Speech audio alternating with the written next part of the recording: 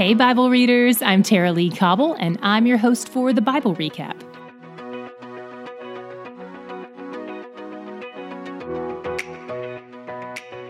Today we finished our 15th book of the Bible. Congratulations!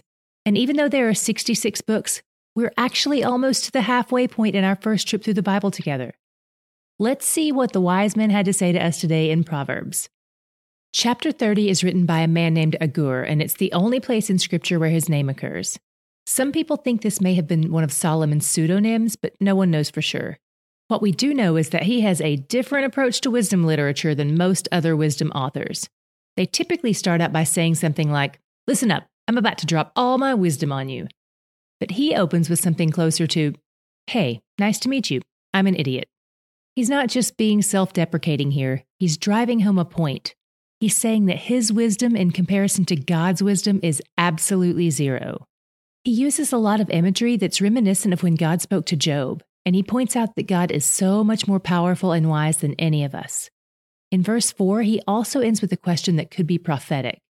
He's talking about God and his power, and he says, "Who has established all the ends of the earth? What is his name and his son's name? Surely you know." I do. I know him. Verse 6 is a reminder of why this trip we're taking through the Bible is so important. It says, "Do not add to his words, lest he rebuke you and you be found a liar." If we don't know what God says, how will we know if we're misquoting him or adding to his words? I've seen many ideas presented as God's words or promises.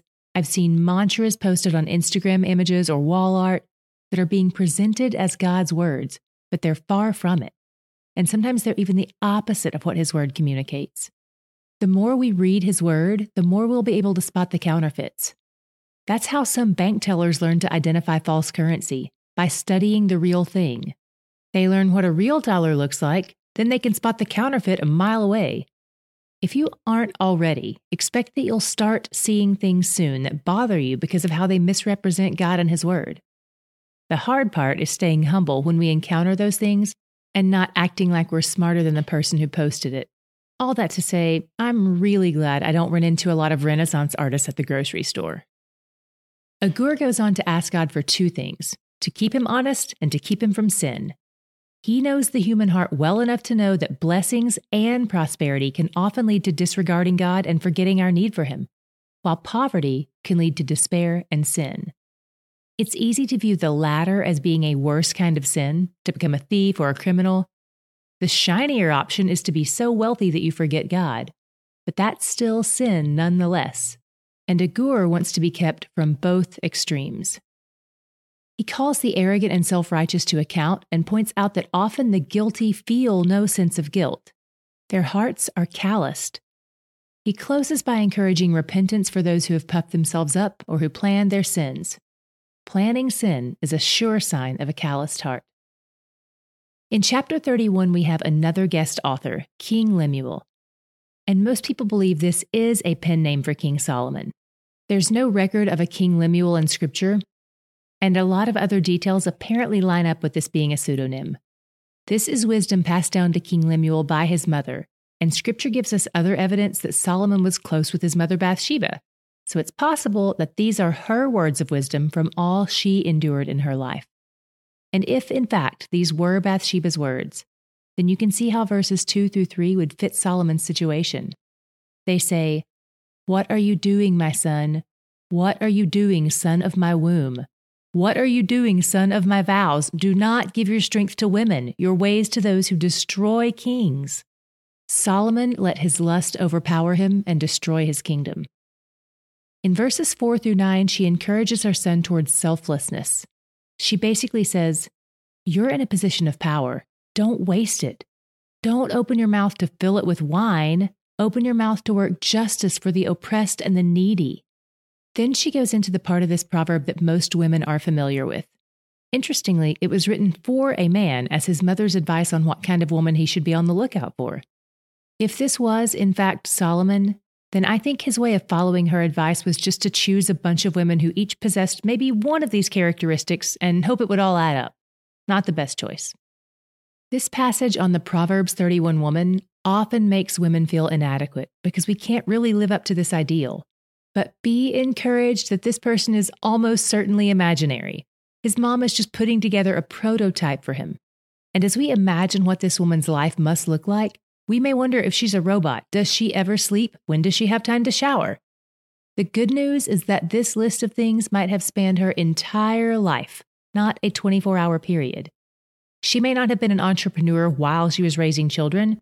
Who knows? She may not have been feeding her family at the same time she was feeding the poor. If you're a woman, hopefully it will set you free to remember that this is wisdom literature, not law.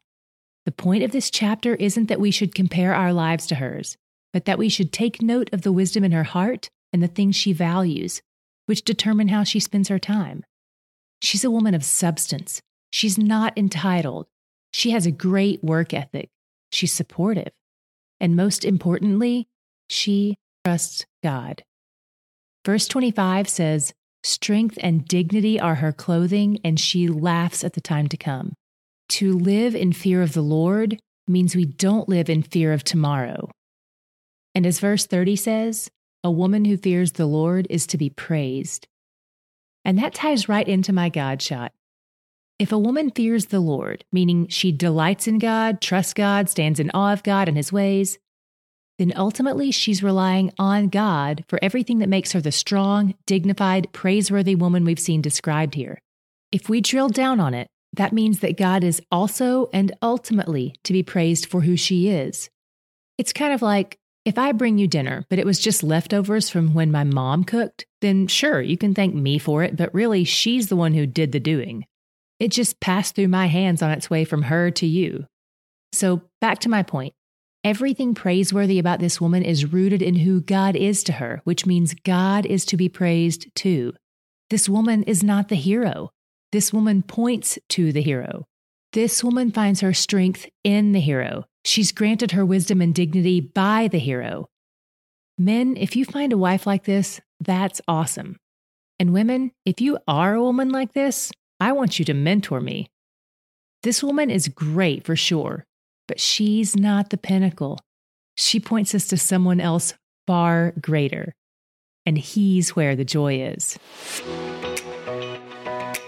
As we move through Scripture, you'll see several names of God referenced.